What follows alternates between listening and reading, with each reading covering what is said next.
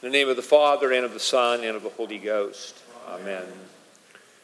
The epistle tells us, quote, "To each is given the manifestation of the Spirit for the profit of all." Our epistle today talks about spiritual gifts. It's a topic that comes up in a few passages in the New Testament. And the word for gifts in the New Testament is the Greek word charisma, from which we get our word charismatic or charism.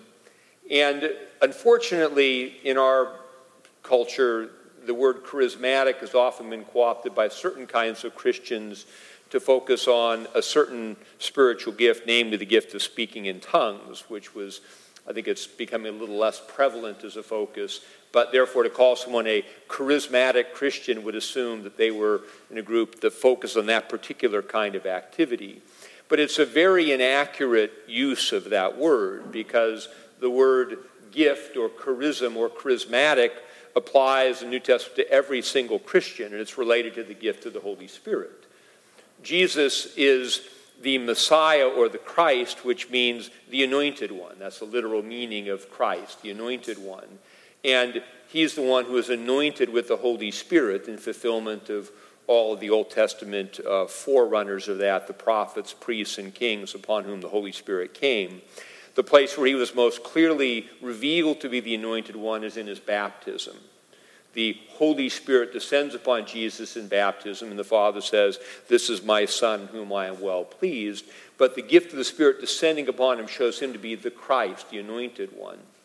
And when the gift of the Spirit is shared by the Father through Christ with us on Pentecost, we become anointed ones. We share in the gift of the Spirit, and with that gift of the Spirit in a general way, we receive gifts of the Spirit. There are individual ways that each of us serve God according to, as the epistle says, there are diversities of gifts, but the same Spirit.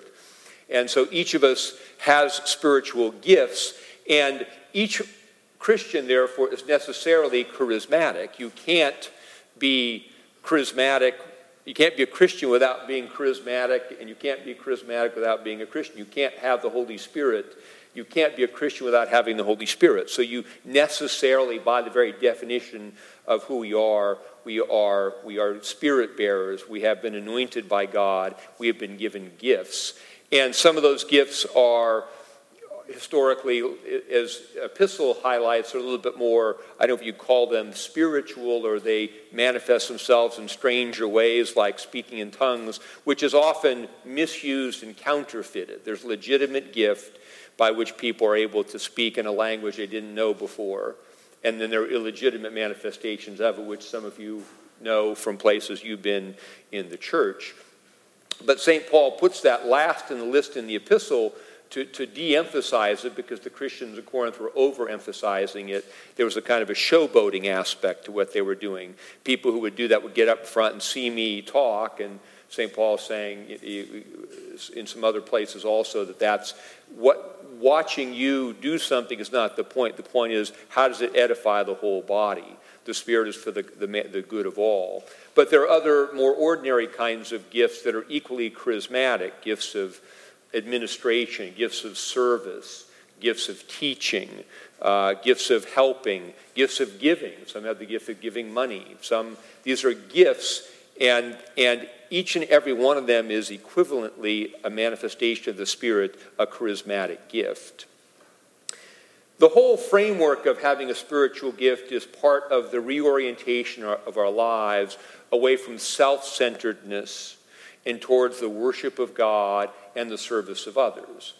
By nature, we are self-centered, and that's our misery. We're caught up in our own world, our own selfish concerns. To be saved is precisely to be drawn out of that self-centeredness into, first, the worship of God, to love God with all our heart, soul, and mind.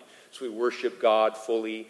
And then as we're reconciled with God and we experience union with God in Christ through the Spirit, then the Spirit moves us to move outwardly. The experience we've had from God moves outwardly into service to others. And we become lovers of others rather than takers and selfish. And so your gifts are the ways that manifests itself. And this reflects this orientation towards giving reflects the economy of the kingdom of God. The world and the evil one teach us that giving is a zero-sum game.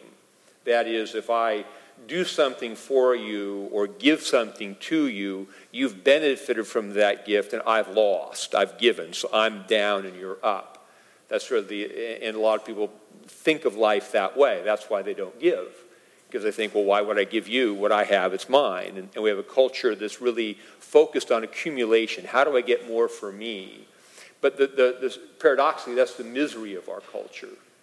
The economy of the kingdom teaches us the truth of the kingdom of God is that giving enriches us. Jesus said, it's more blessed to give than to receive. Jesus said, give, and it will be given to you, pressed down, shaken together, running over, shall be given into your bosom. With the measure you give, it will be measured back to you. And the more we orient our lives towards giving, towards loving people, towards sharing what we have, the way God shares what he has with us, the more rich and full our lives become. The most discontented people are the most self-absorbed people. And the most full and rich people are the people who've learned, who've tapped into the love of God in their own lives, receiving that grace from God, and then turn around in ministry to others by sharing that love with other people. And that's what we do every week. We come back to renew our experience of God's love at the altar so we can go out and do the good works he's called for us to do. And if we do that, we become full and rich. And when we fall away from the worship of God, we become empty, and our behavior becomes more self-centered. So this is the reality. So gifts are just the manifestation of being in this economy of God as givers. God allows us to be givers, to partake of part of the work of the church on his behalf. We can determine what our spiritual gifts are by figuring out what it is that we're able to do for others, that we feel good about doing, and the other is benefited by.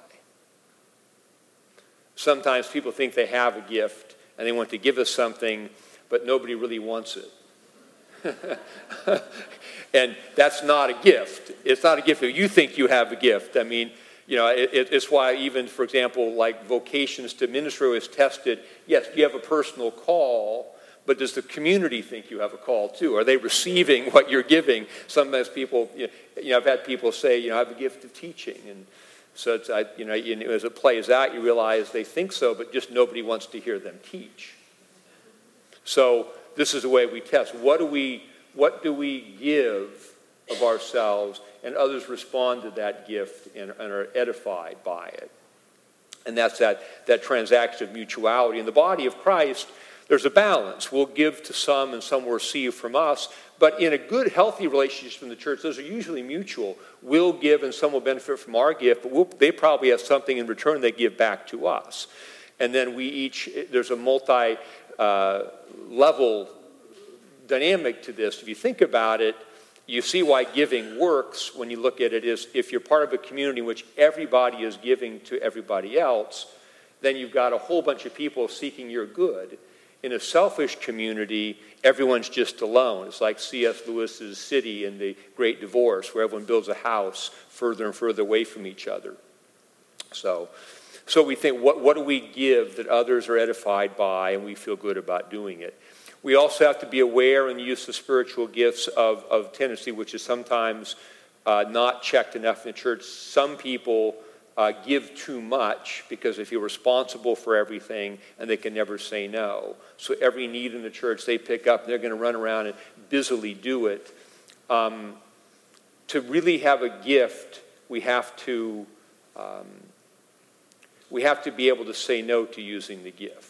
We have to be able to give it when we think this is good for somebody. And we have to be able to say, maybe this isn't, maybe I should let this go right now. Maybe there's something here. We have to have control over it so we can say yes and no. Otherwise, it's a compulsion. We have to look at that. And the use of gifts is sort of governed by the central what I would argue is a central New Testament passage about spiritual gifts, which is 1 Corinthians 13, which follows right on our epistle today, where St. Paul says, though I speak with the tongues of men and of angels, but have not love, I am nothing, or I'm a sounding gong. A lot of times that is read at marriages is not about marriage. It's about spiritual gifts. It's about our motive in giving. And what he's saying is, if I have this gift of speaking in tongues, he's really getting at the Corinthians, but I'm doing it to say, hey, look at me. It doesn't mean anything. And he goes on to say in 1 Corinthians 13, if I give all my goods to the poor, but do it because I want a plaque on the wall and people to think I'm great, it doesn't count. So love is the motive that makes our spiritual gifts fruitful and edifying to others. And in our use of the gifts, we're growing in the motive of love. There was one head of an organization who said, if we waited for the perfect motive, no work would ever get done. So we all have selfish motives. We all give sometimes, and so no one thanks us, we're hurt or something. That happens to all of us.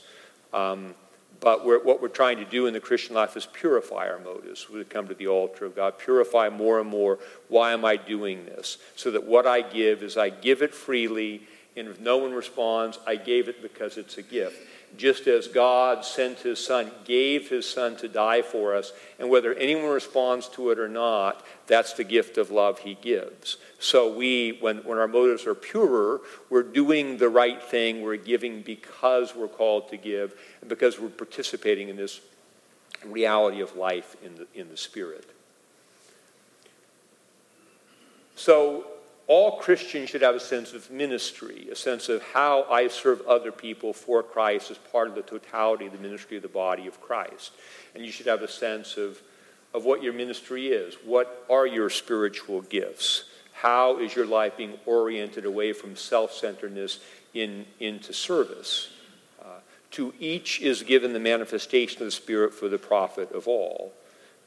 Good question for meditation today is what is your ministry? In the name of the Father, and of the Son, and of the Holy Ghost. Amen.